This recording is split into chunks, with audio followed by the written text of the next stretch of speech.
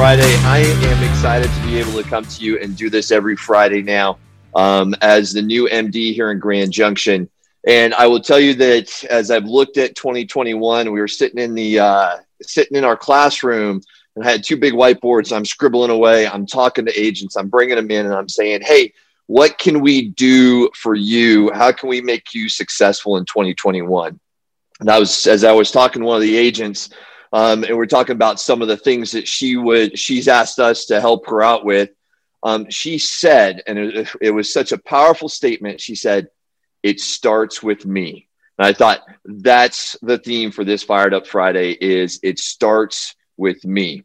And as I kind of internalized this the last couple of days and thought about it, I thought, you know what, this is such a contagious statement. And in fact, I would argue that it starts with me is more contagious than COVID. It's all about an attitude, and that attitude starts with me. We've heard the old adage, there's no I in team.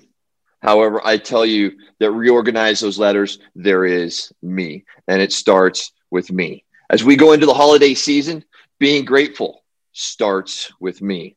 Looking toward our goals in 2021, if you haven't done the planning yet, those goals start with me.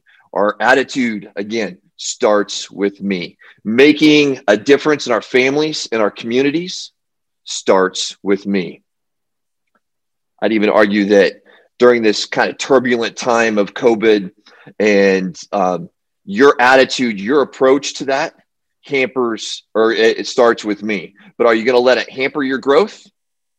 Or are you going to stop and look toward the opportunity in the chaos? Again, it starts with me. There's not a lot of people looking for those opportunities. I would argue, get out there. It starts with you. It starts with me. Look for those opportunities. So as we go into next week, I'm excited for the panel on Friday or on Thursday.